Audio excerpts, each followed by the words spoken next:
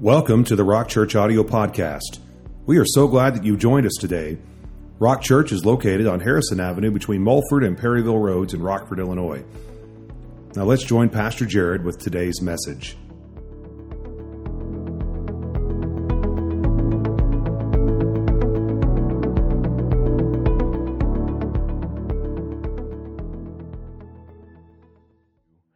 We are going to finish up the 23rd Psalm tonight, so you can turn there in your Bibles. And I want to read that and then just pray and dedicate the rest of our time to the Lord. And let's just open our ears and hearts to receive what the Lord is sharing through David to us in the 23rd Psalm. But let's read that together for the final time, as this will conclude this series. And let these words just kind of sink in and marinate in your heart, because they are not only familiar, but they are powerful. David says, "The Lord is my shepherd, I shall not want. He makes me to lie down in green pastures. He leads me beside the still waters. He restores my soul. He leads me in the paths of righteousness for His name's sake. And yea, though I walk through the valley of the shadow of death, I will fear no evil, for you are with me. Your rod and your staff, they comfort me. You prepare a table before me in the presence of my enemies. You anoint my head with oil. My cup runs over. And surely goodness and mercy shall follow me all of the days of my life, and I will dwell in the house of the Lord forever." Lord, thank you for the truth of that psalm. I just pray, Lord, that these things that we have looked at over the last several weeks, Lord, would not quickly leave us, Lord, but may you bring them back to our remembrance in time of need. And Lord, as we look at verse 6 tonight, the final verse of the psalm, I pray that it would just minister to us in a way that helps us to see you for who you are, that our faith might be built and that our confidence and trust might increase. And we pray, Lord, that the work you did in David, may you do it in us, because we know that you are the same God, and we know that you love us and you care for us. So, Lord, we welcome you. We invite you to teach us and to show us the way. In Jesus' name we pray. Amen. So we're going to just jump right into the psalm here. And I want you to notice how this verse begins. The very first word, surely. That's not a lady's name, but that is a statement of confidence. There's an assurance that David is communicating to us as he concludes this psalm. And verse 6, in many respects, acts like an exclamation mark at the end of a sentence. David is ending strong. He's making a clear point. He's not just kind of dwindling down and concluding, but rather he is saying to us, there is something I want you to know about the Lord as I finish. And he says, surely goodness and mercy shall follow me. Now, what's the significance of this single word that we could so easily overlook? Well, it is a word that communicates confidence. It is a word that communicates firm belief. It is a word that communicates a steady, unwavering faith. And you may say to yourself, I get that. That doesn't seem like a stretch to me. I've drawn those conclusions, so let me just dig a little bit deeper and give you a gem that is hidden in that singular word, because it not only refers to confidence and firm belief that is steady and unwavering, but it is also a word that is used when the writer wants to emphasize a contrast. When he's comparing two things. And it connects us back to verse 5. And in essence, with that phrase, surely goodness and mercy shall follow me, David is saying this: I know that my enemies are present, but I also know that the Lord's goodness and mercy will follow me. There's a contrast that he's making that stirs confidence within us as we face the reality of life. I believe David is wanting that to settle into us, because this is something that we all have to learn about the Lord. You know, as we walk with Him, and as we study His Word, we learn more about Him, we experience Him in a greater and a deeper way, and David is saying, I want you to know the Lord like this. It's something that we have to learn about the Lord as we walk with Him, and it reminds us of this: adversity does not mean abandonment. Have you ever had those thoughts go through your mind? Things are difficult. They're not going according to plan. They're seemingly turned inside out and upside down, and oftentimes there's a voice that wants to whisper into our ear, well, it's because the Lord's not with you. And David is reminding us that adversity does not mean abandonment, but it reminds us that the Lord follows us.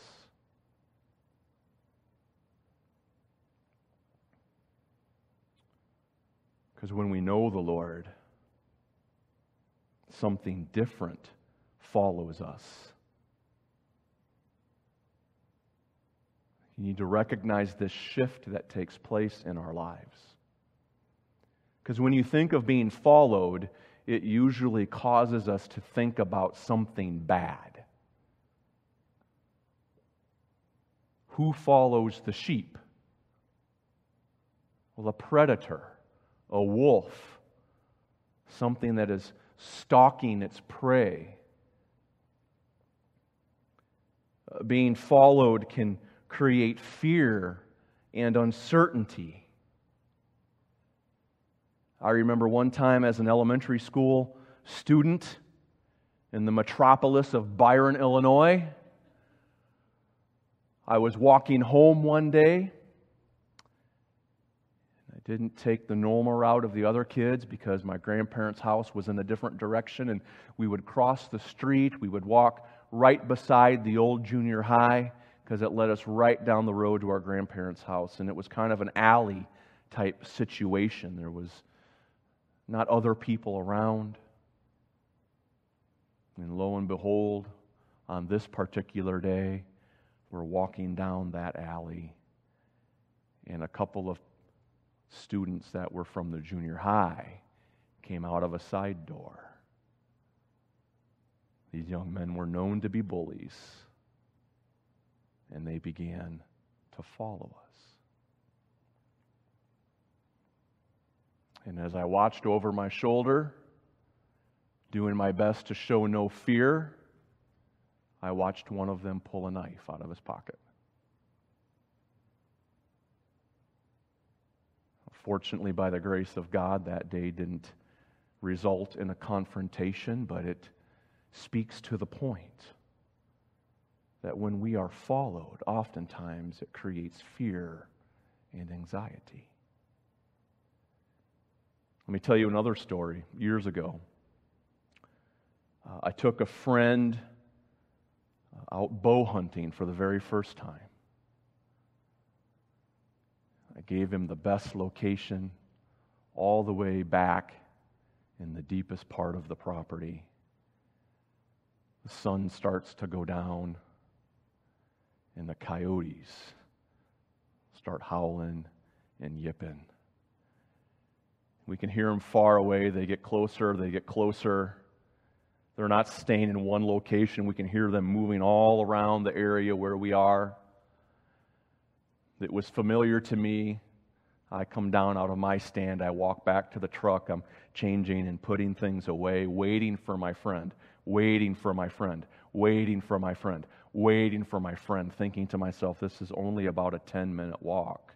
He should be here by now. And as he rounds the corner and comes out of the woods, turn the headlights on to my truck to see him, to make sure he's okay. And I see this grown man who's as white as a ghost, holding his bow with an arrow still knocked. And I said to him, "What's going on?" He's like, "Did you hear those coyotes?" I said, "Yeah, I heard those coyotes." I said, "It's pretty normal out here." He said, "I think they were following me." He said, "Because every time I moved, I heard something else move. And when I stopped, it stopped." Now, I don't know if that was true or not, but in his mind, he thought he was being followed. And he was so convinced, he said to himself, "I'm going to keep an arrow in my bow to defend myself." So there's a shift that's taking place here. There's something that David is wanting to teach us.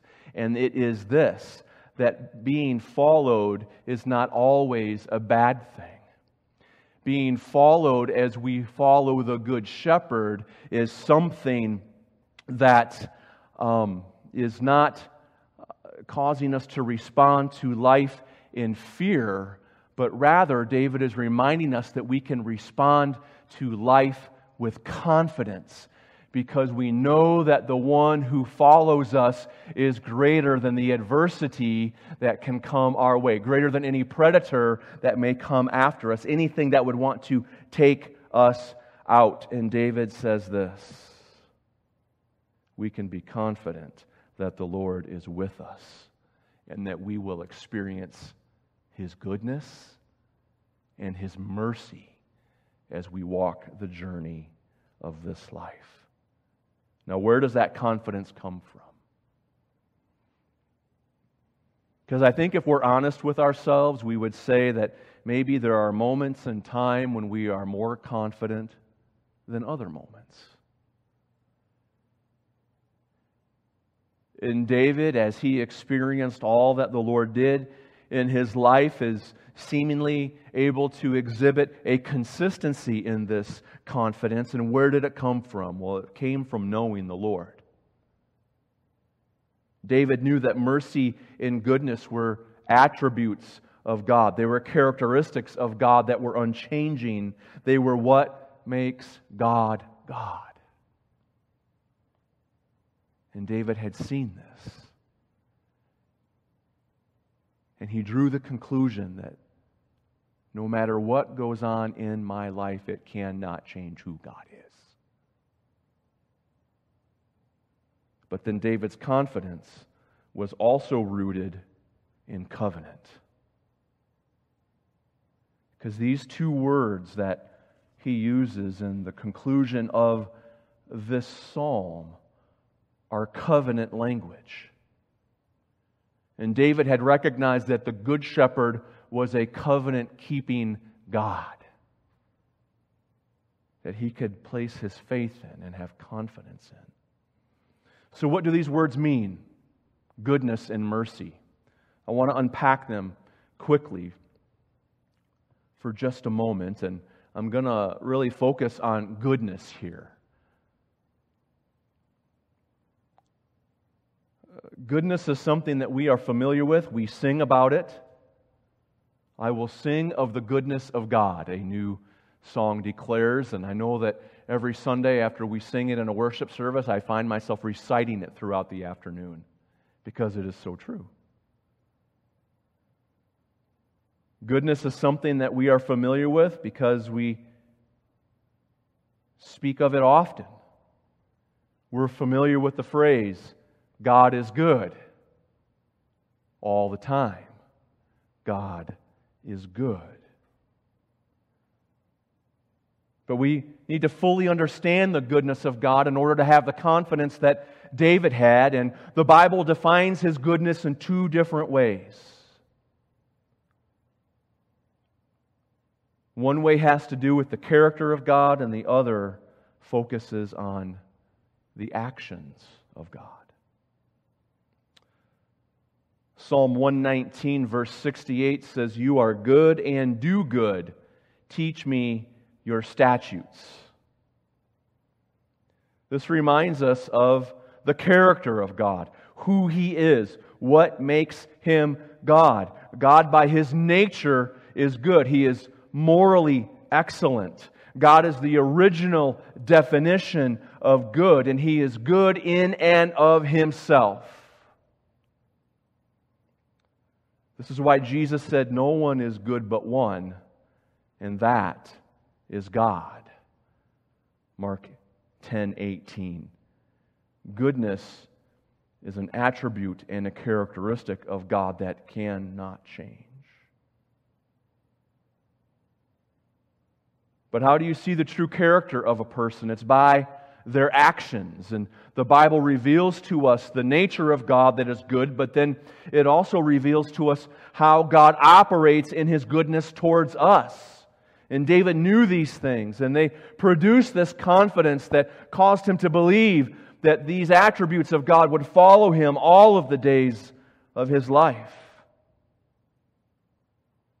God's goodness is defined and revealed by what He does.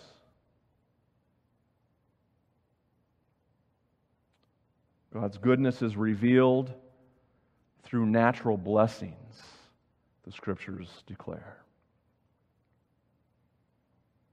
We often overlook it, but David saw it clearly. And in Psalm 145, verses 7 through 9, David writes, "They shall utter the memory of your great goodness and shall sing of your righteousness. The Lord is gracious and full of compassion, slow to anger and great in mercy. The Lord is good to all, and His tender mercies are over all of His works." So God's goodness is directly connected to the blessings that He bestows upon us. And this is what we know about God. God is good to us, and He blesses us in this life with better than we deserve. It's part of His goodness. We can't earn it, but yet He freely gives it. And when He does that, it reveals His nature and character, and it renews our minds to believe that we can count on Him.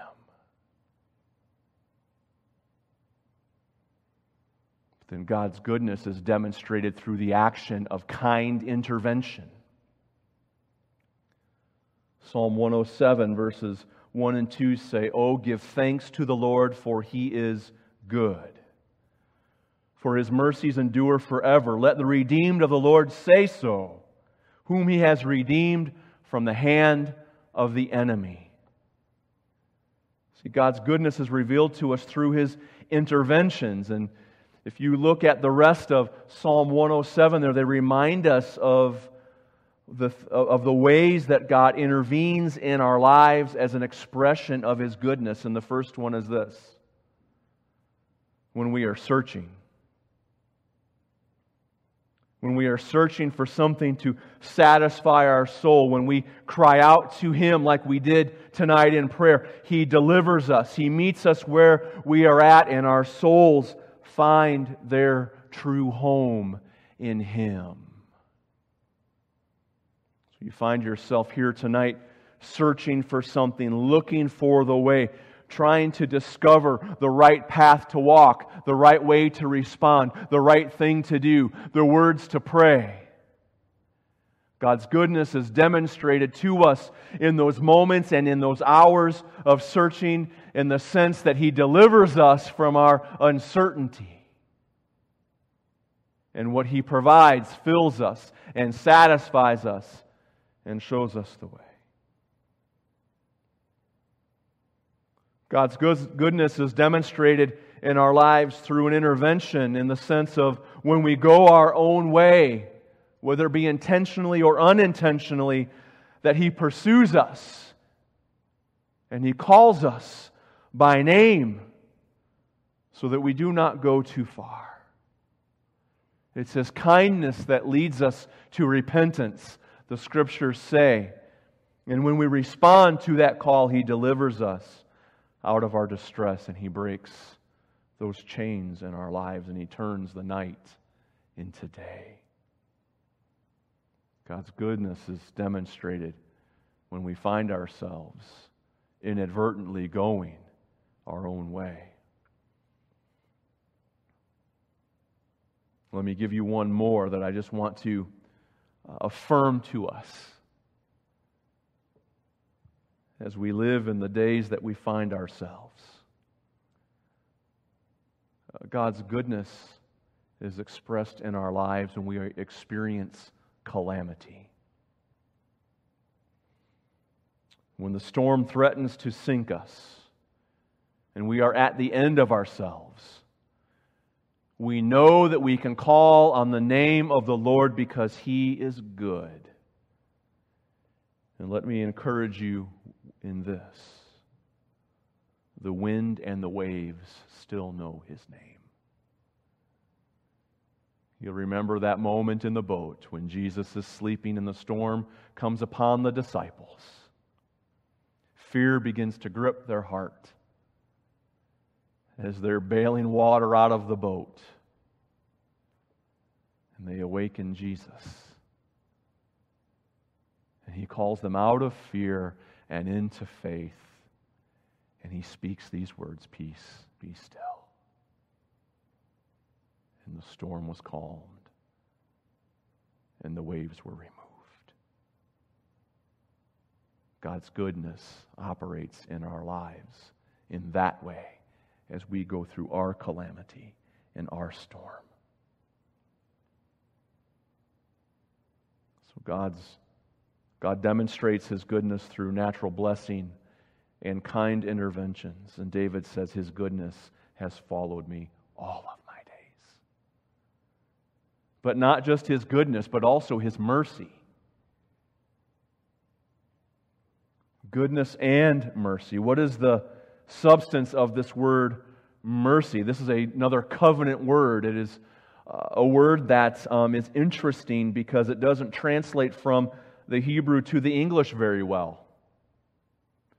The word for mercy here has no single English word that can capture its meaning. It has no English equivalent. In fact, let me give you the many ways that this word mercy is translated into English, and then I'll tell you why I'm giving you such a long list.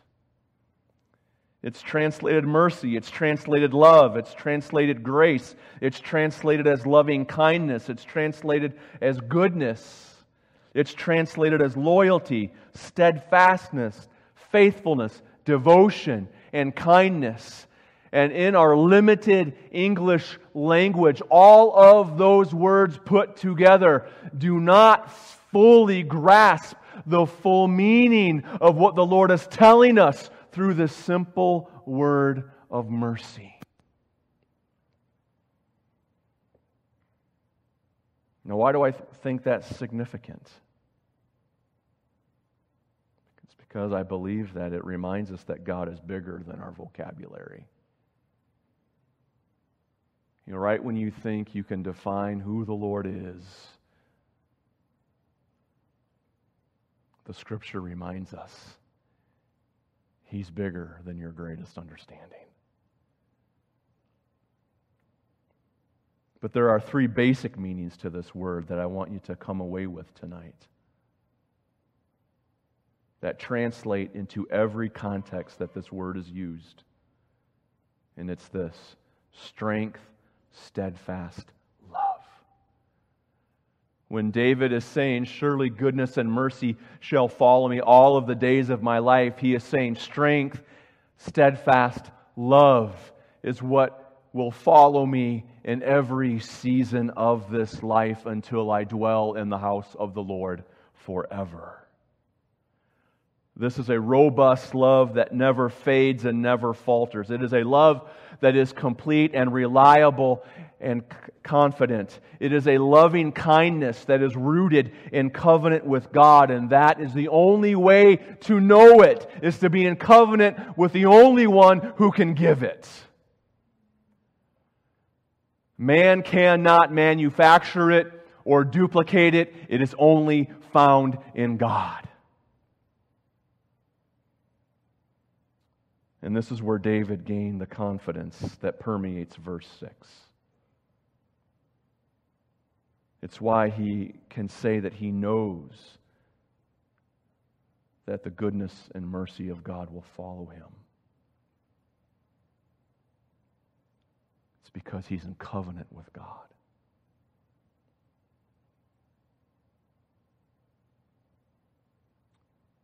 And that when we enter into covenant with God, the Lord's response is a solemn oath that is complete and eternal for those who make the Lord their shepherd.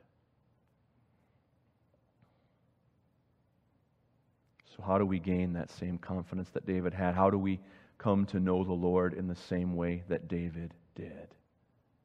The answer is simple. We enter into and maintain covenant with Him. And we do that by recognizing that Jesus has made us a new covenant people. You see, the Lord had a clear covenant with David, but He now has a new covenant with all who put their faith in Him because of the cross. Hebrews 8:6 says, "But now He has obtained a more excellent ministry, inasmuch as He is also mediator of a better covenant, which was established on better promises." There is no relationship with God outside of Jesus. Because of that, as we pray for revival, we need to pray for encounter with Jesus. We want our countrymen and our loved ones to know Christ as Savior. Because outside of Him, there is no relationship.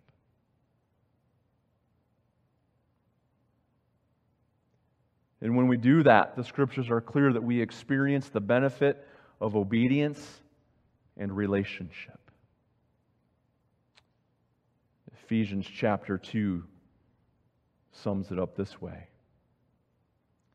When we have relationship with Christ, we enter into covenant with Him, we can be confident in these facts. We have access to the Father. We are no longer aliens and strangers, but fellow citizens with saints, and are a part of the household of God. I will dwell in the house of the Lord forever.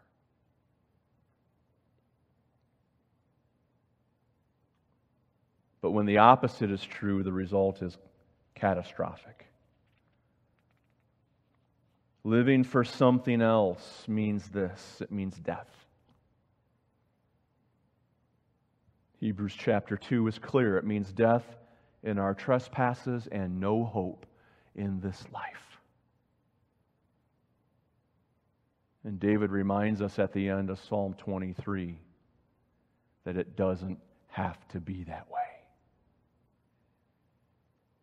That we can know the Lord as our own and have a confidence in Him that extends not only in this life, but in the life to come. And he says, my friends, goodness and mercy can follow you, and you can dwell in the house of the Lord forever. And on this side of the cross, we can say clearly, it's because of what Jesus has done.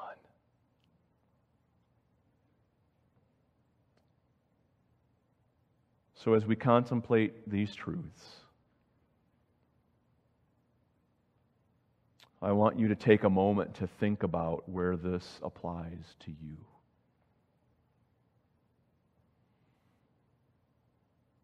Is today a day to affirm a covenant commitment to the Lord? To say, Lord, I make it my aim and my steadfast goal to walk with you and to follow you? Or is today a day to change course?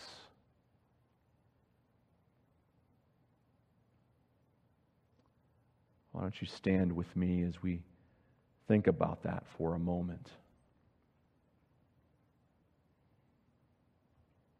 Is this a day to affirm commitment and to stand up and to step out in faith? Or is it a day to change course and to say, Lord, I'm going to allow you to correct the direction that my life is going? So let's just take a moment to humble ourselves before the Lord, and in prayer, ask the Lord to show you the place where your life is at.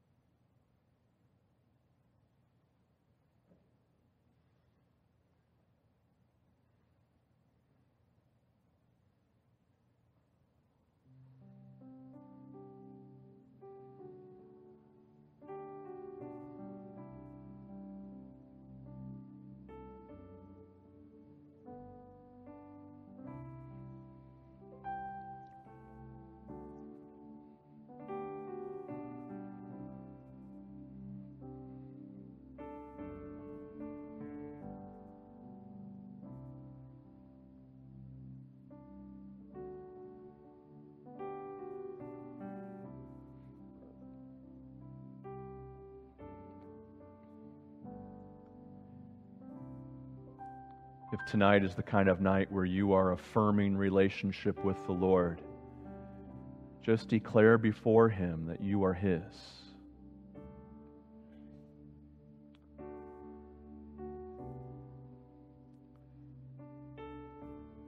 Just make clear your desire to follow Him and to be available for every assignment and every purpose that He might have for your life. Just surrender to those things again tonight.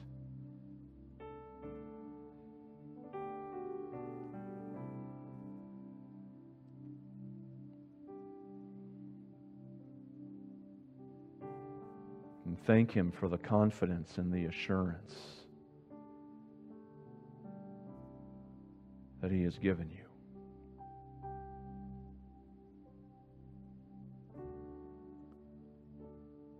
But if you're here tonight and you say, my life needs to go in a little different direction,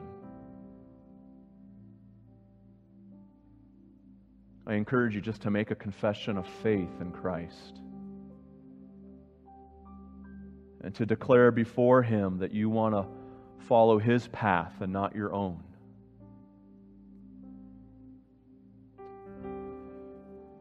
Invite Him to direct your every step.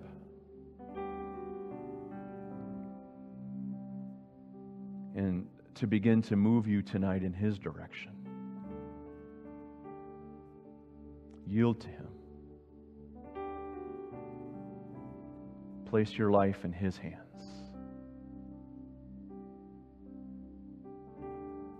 And just declare that you will follow Him wherever He leads you.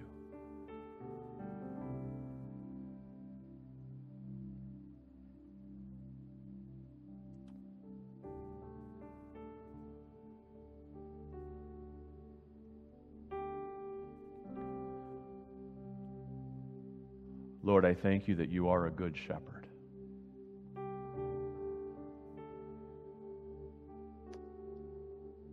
And the prayer of each of us tonight is this: Lord, lead us.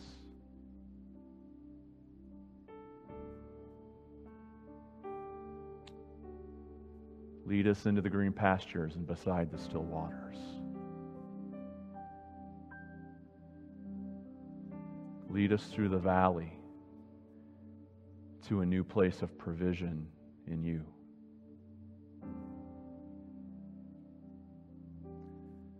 Help us to embrace your invitation, Lord God, for our lives. May we have a confidence that's rooted in your goodness and mercy. And may our hope not just be rooted in the moment, Lord, but may there be a future hope that we are reminded of regularly. That there is an eternity with you that is coming for all who have faith in you.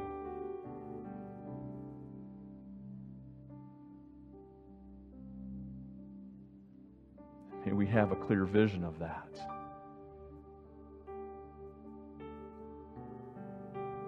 And a growing expectation, Lord,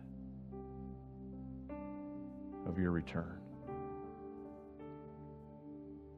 So, Lord, we invite your work.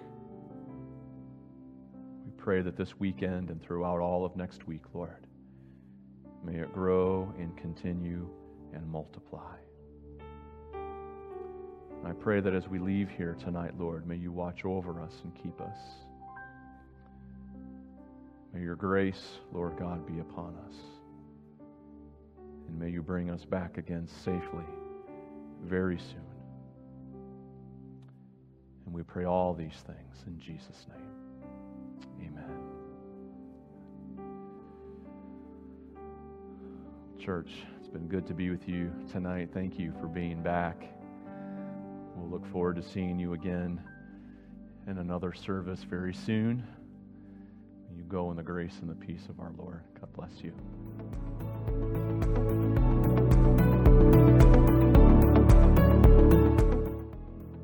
Thank you for joining us on our podcast today. We hope this has been a blessing in your life, and we look forward to having you joining us in person for a service soon. Our service times are Thursday nights at 7 o'clock and 2 services on Sunday morning at 8 a.m. and 10 a.m. God bless you.